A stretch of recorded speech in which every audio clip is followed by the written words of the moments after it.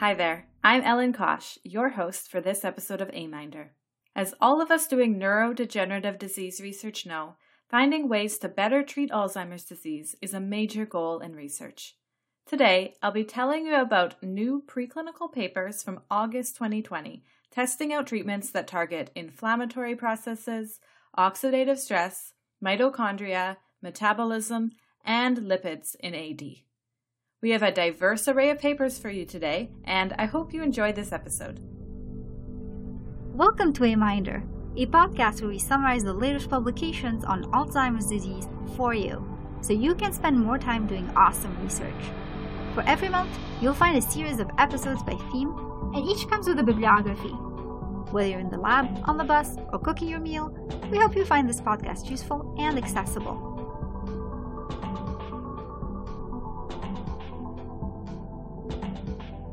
All of the papers you'll hear about today involve preclinical testing in animals in some form or another. This is part 2 of our preclinical testing papers for this month. Check out part 1, which is episode number 42, hosted by Nyla to hear more about preclinical studies targeting the cholinergic system, synaptic function, amyloid and tau pathology, and more. And very soon, part 3 will be out, hosted by Anusha, which will cover treatments to improve cognition and behavioral alterations in AD, and multi-targeted approaches. Look out for that one soon. We have 20 abstracts total that are covered in this episode. I'll be numbering all of the abstracts so you can use the number to find them in our bibliography after the show. You can find out more on how to access the bibliography in the episode notes. Getting into today's abstracts, first up we have 7 papers targeting inflammatory processes in AD. As you may know, inflammation is a large area of research in AD pathology. Neuroinflammation and elevated levels of inflammatory cytokine generation and inducible nitric oxide synthase are known to be found in the AD brain. This gets into the topic of our first paper, titled Antifungal Drug Miconazole Ameliorated Memory Deficits in a Mouse Model of LPS-Induced Memory Loss Through Targeting INOS. First author is Yeo, and last author is Hong, of this paper published in the journal Cell Death and Disease. An overabundance in cytokines can trigger nitric oxide synthase in microglia and astroglia and lead to excessive nitric oxide production, which can be toxic to neurons. I'll be referring to nitric oxide synthase as INOS in this summary. Previous to this paper, the disease gene drug network analysis showed that their antifungal agent, miconazole, was effective through interactions with NOS, and that INOS inhibition can reduce inflammation. So the present study looked into the potential preventative effects miconazole has in AD-related cognitive performance by using a lipopolysaccharide-induced AD mouse model. Treatment was shown to improve cognitive impairment, cytokine, and INOS levels, and activation of astrocyte and microglial BV2 cells.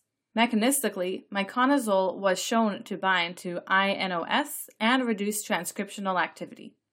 These findings suggest that miconazole treatment may improve neuroinflammation-mediated AD progression by acting on INOS expression. The second paper today targeted microglia in AD mice and saw effects on amyloid beta pathology and dopaminergic signaling. This one was published in the International Journal of Molecular Sciences and is titled Inhibition of Colony Stimulating Factor 1 Receptor by PLX3397 Prevents Amyloid Beta Pathology and Rescues Dopaminergic Signaling in Aging 5X FAD Mice.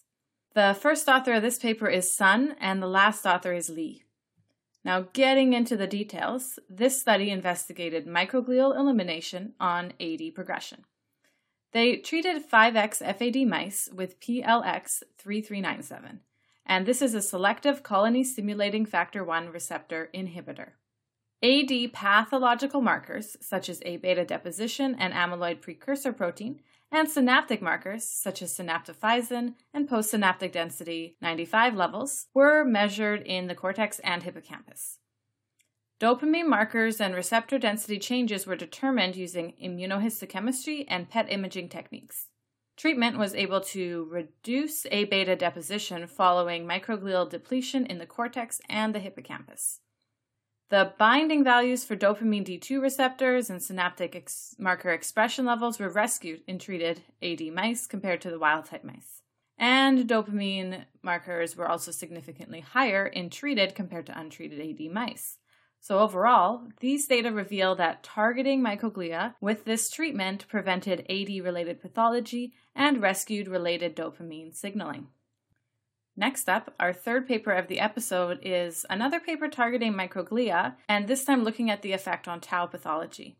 This paper is called P2RX7 inhibitor, suppresses exosome secretion and disease phenotype in P301S tau transgenic mice.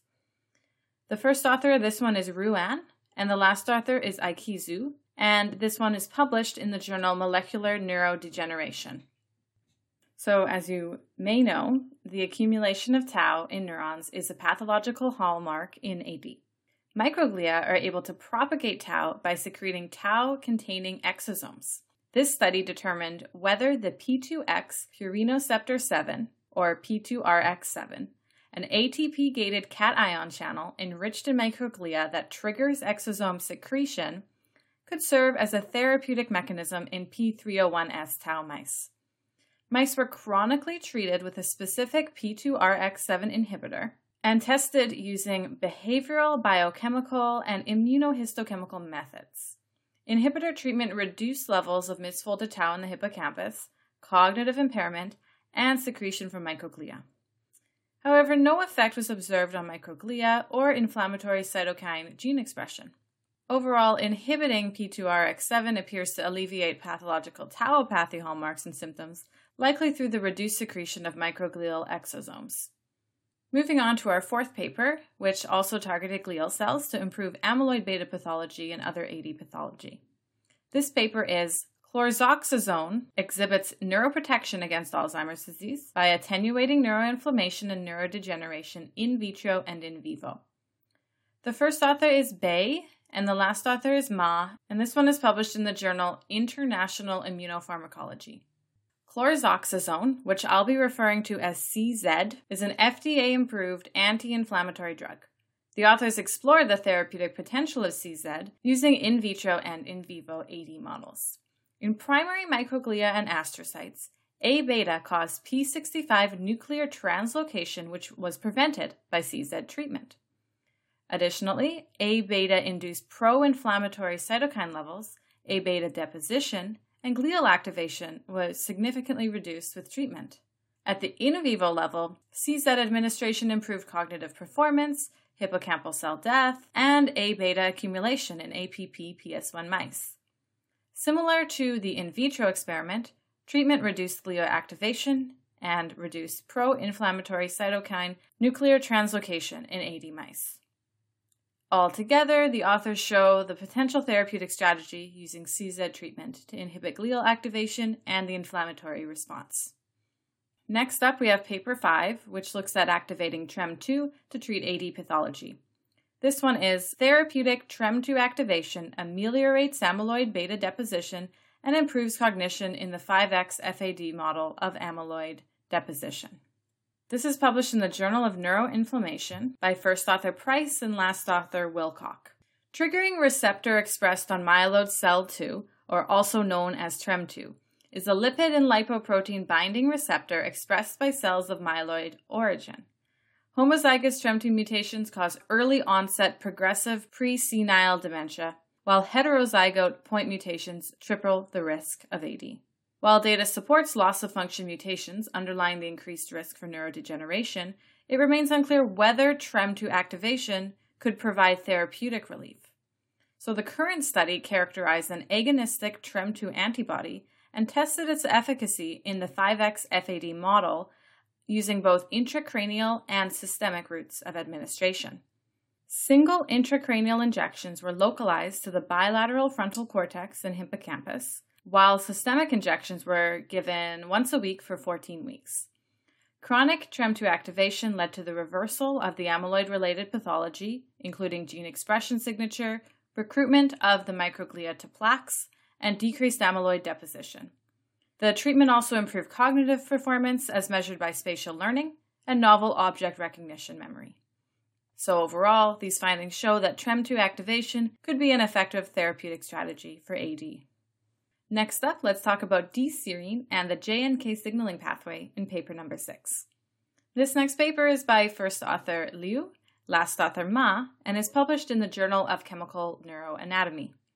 The paper is titled D-serine ameliorates motor and cognitive impairments in beta-amyloid 1-42 injected mice by inhibiting the JNK signaling pathway. The C-Jun N-terminal kinase, or the JNK, signaling pathway is known to play an important role in AD pathology, such as the formation of A-beta deposits throughout the brain. This study investigated whether inhibiting the JNK pathway with D-serine could improve motor and cognitive impairment in mice injected with A-beta in the hippocampus. The researchers measured relative JNK expression levels, and they assayed glucose metabolism using PET and CT scans.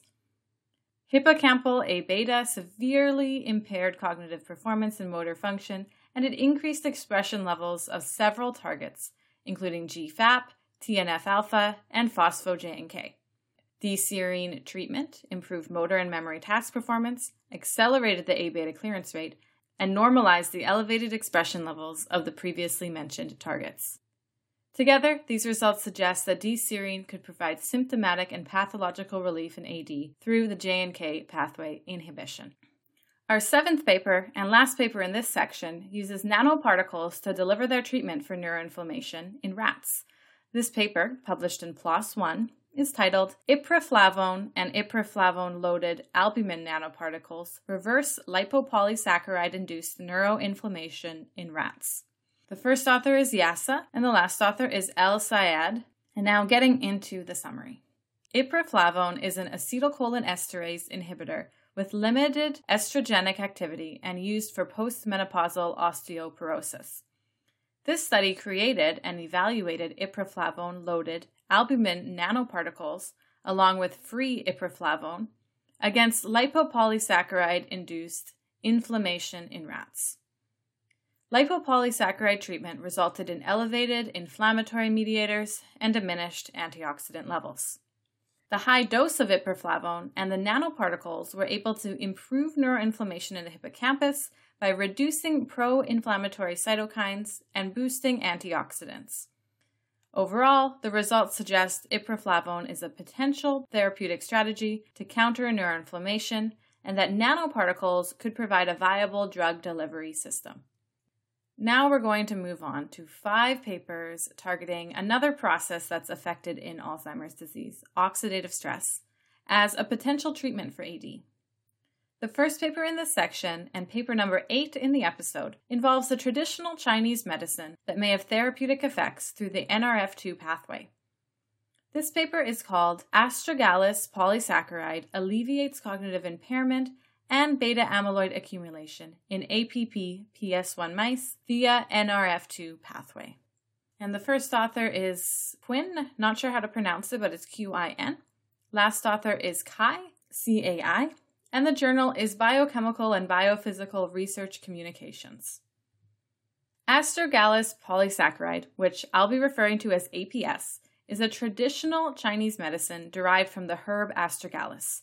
Traditionally, it has been used to support the immune system, prevent infection, control blood pressure, and more. But little is known about its effects in AD.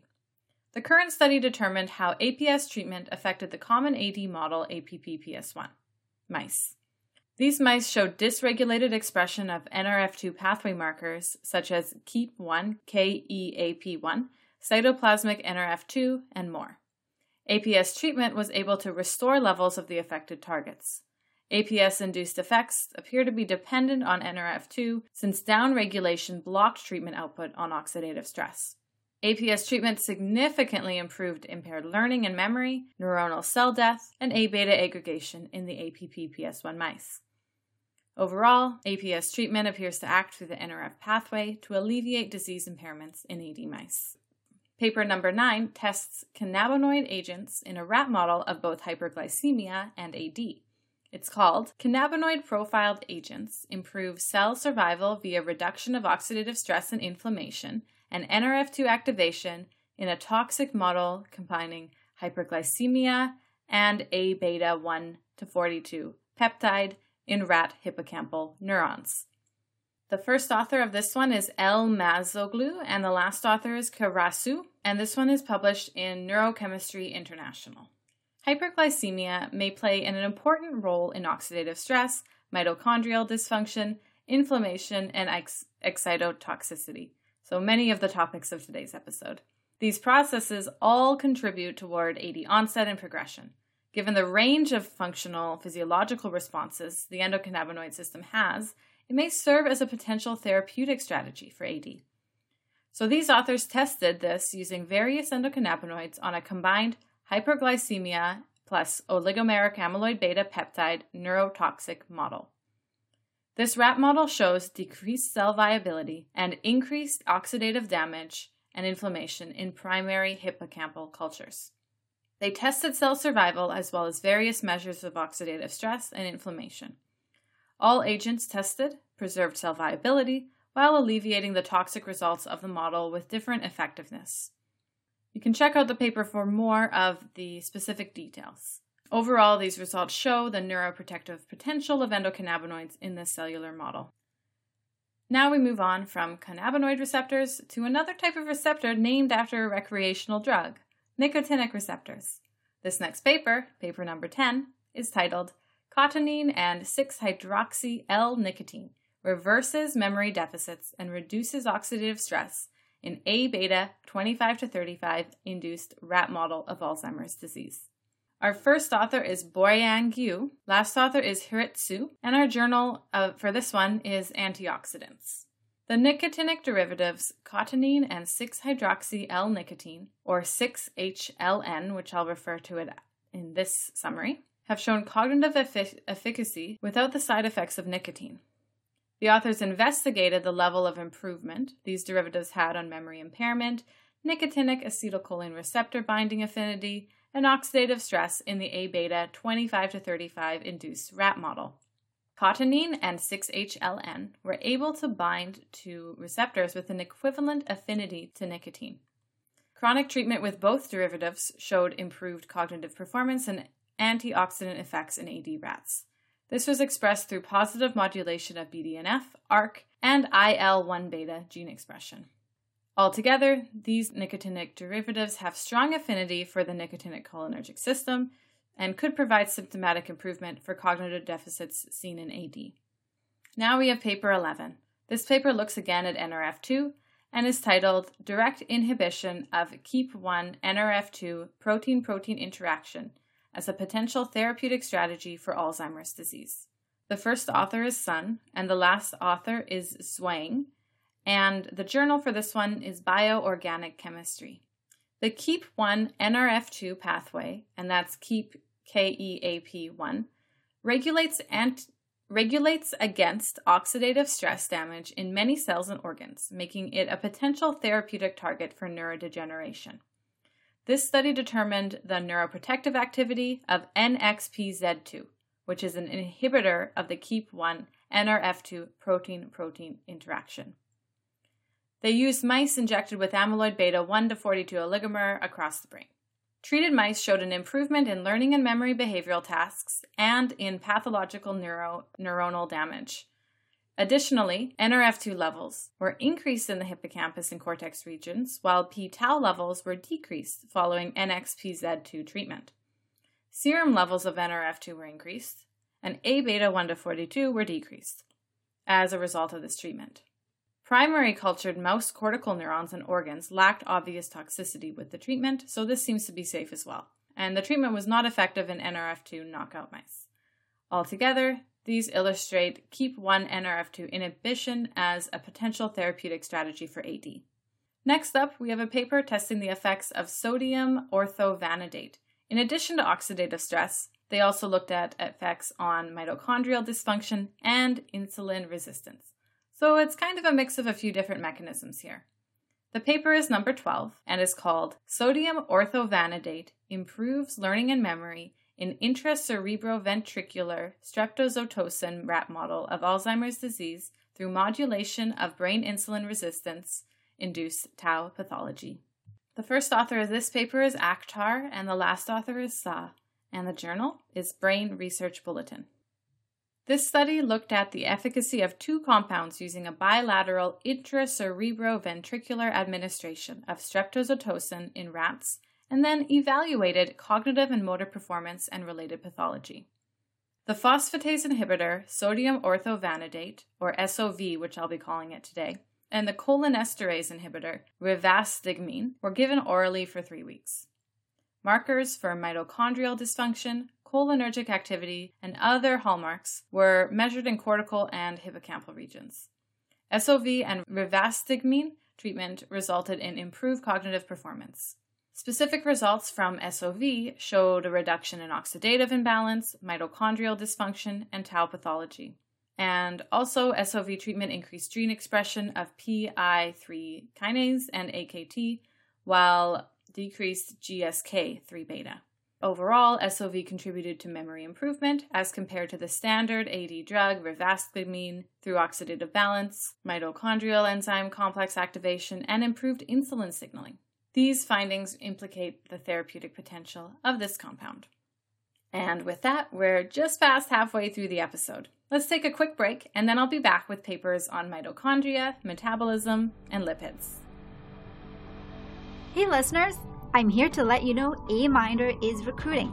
If you're interested in joining us, shoot us an email at aminderpodcast@gmail.com. You can also find us on Facebook, Twitter, and Instagram. Enjoy the rest of the episode. I'm back, and we have 6 papers targeting mitochondria this month to go through.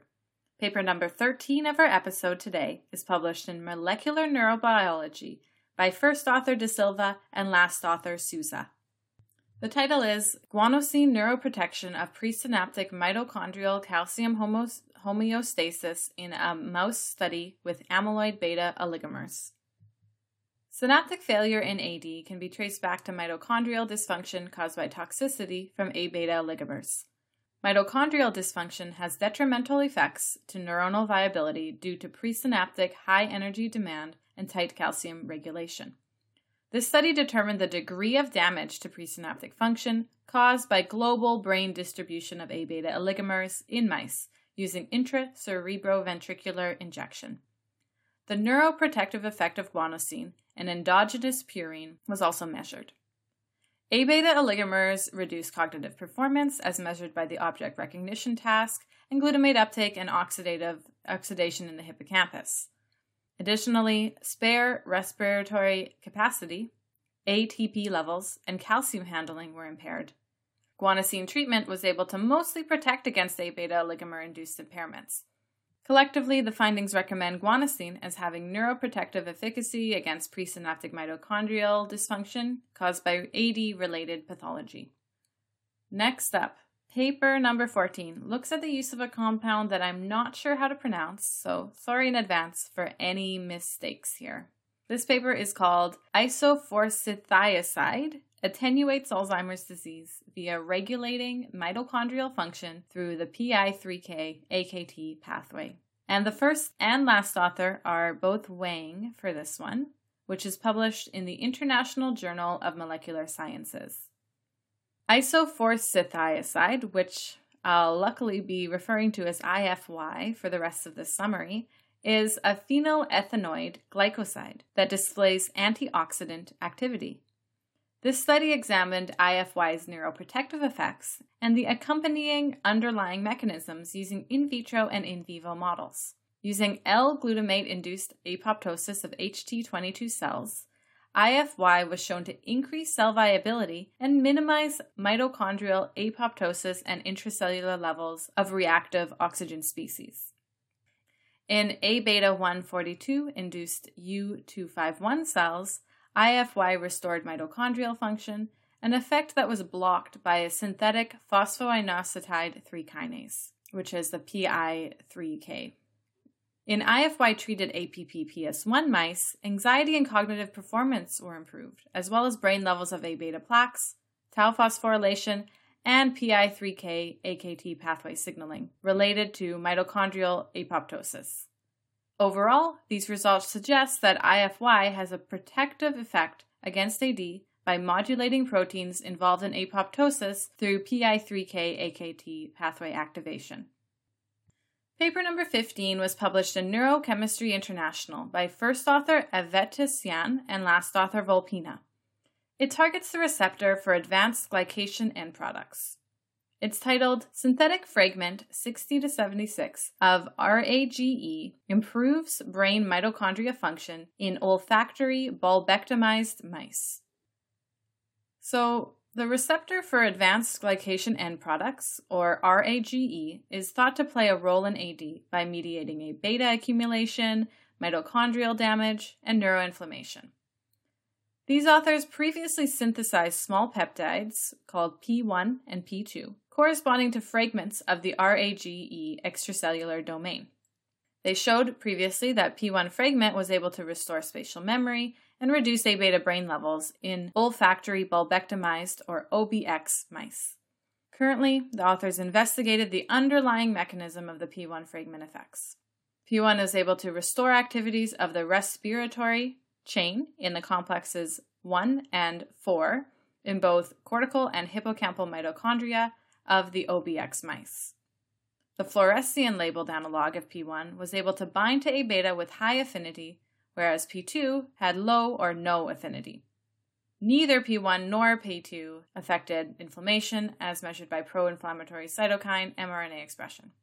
This suggests that direct A beta P1 interaction contributes toward mitochondrial protection in these OBX animals. Our 16th paper today looks at the effects of a mitochondrial calcium uniporter inhibitor in an AD model.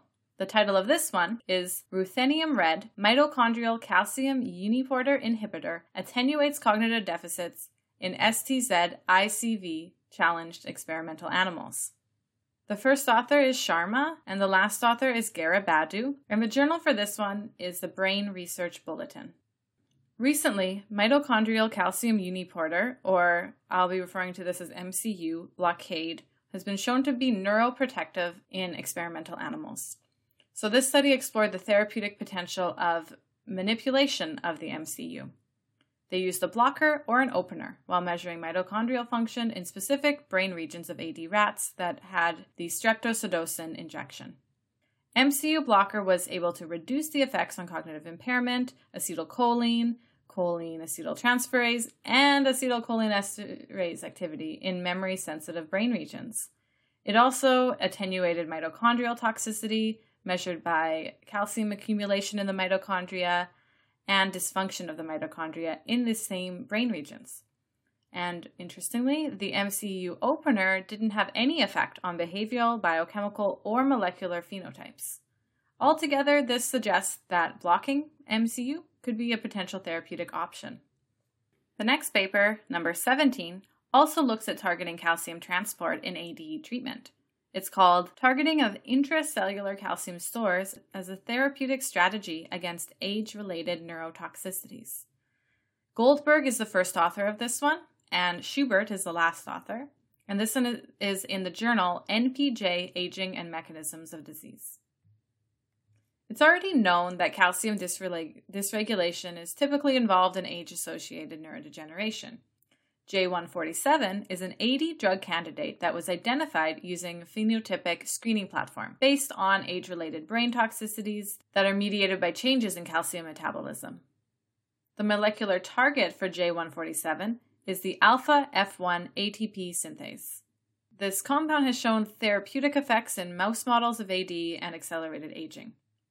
In particular, J147 reversed aging effects on ion transport pathways in rapidly aging SAMP8 mice during the last quadrant of their lifespan. The primary screen used for J147 development included an analysis for the molecular basis of these effects using cellular toxicity assays. Altogether, J147 and its molecular target, ATP synthase, have therapeutic potential through the maintenance of the store-operated calcium entry and cell death during acute neurotoxicity. Paper number 18 looks at another compound that improves cognition and targets mitochondria, as well as other cellular pathways. The title is DL0410 ameliorates cognitive disorder in SAMP8 mice by promoting mitochondrial dynamics and the NMDAR-CREB-BDNF pathway. The first author is Lian, and the last author is Du of this paper that's published in Acta Pharmacologica Sinica. Previous studies showed that DL0410 is a multi-target anti-AD agent, so this study looked into its therapeutic efficacy and mechanism of action through chronic administration in SAMP8 mice. This treatment was shown to cause improvements in cognitive deficits in the Morris-Water maze, novel object recognition, and nest building tests. They looked at mitochondrial proteins and processes and found that these were dose-dependently increased in the cortex and hippocampus. Also, expression of synaptic proteins and pathway activity related to synaptic plasticity were significantly increased. BDNF, TrkB, and neurotrophic mediated pathway activity were also elevated. And finally, neuronal apoptosis was alleviated through upregulation of BCL2, caspase-3, and PARP1. The authors proposed that the NMDAR-CREB-BDNF pathway might establish a positive feedback loop between synaptic plasticity and neurotrophy. Overall, DL0410 is a promising candidate for treating AD. Lastly, we have 2 papers that we sorted under targeting metabolism and/or lipids in the treatment of AD. The 19th paper of our episode is called Alogliptin, Reversed Hippocampal Insulin Resistance in an Amyloid Beta Fibrils-Induced Animal Model of Alzheimer's Disease. The first author is Rahman, last author is Najmi, journal is the European Journal of Pharmacology. Disrupted insulin receptor substrate 1 signaling has been reported during the development and progression of AD. This study used rats injected with A-beta fibrils directly into the hippocampus to investigate the therapeutic efficacy of the compound alogliptin, which is a dipeptidyl peptidase 4 inhibitor. They tested the effect of this compound on hippocampal insulin resistance and associated AD complications. They measured cognitive performance with the Morris-Water maze and took hippocampal tissue sections. In silico analysis revealed that alogliptin has a good binding affinity with A-beta and beta-secretase 1.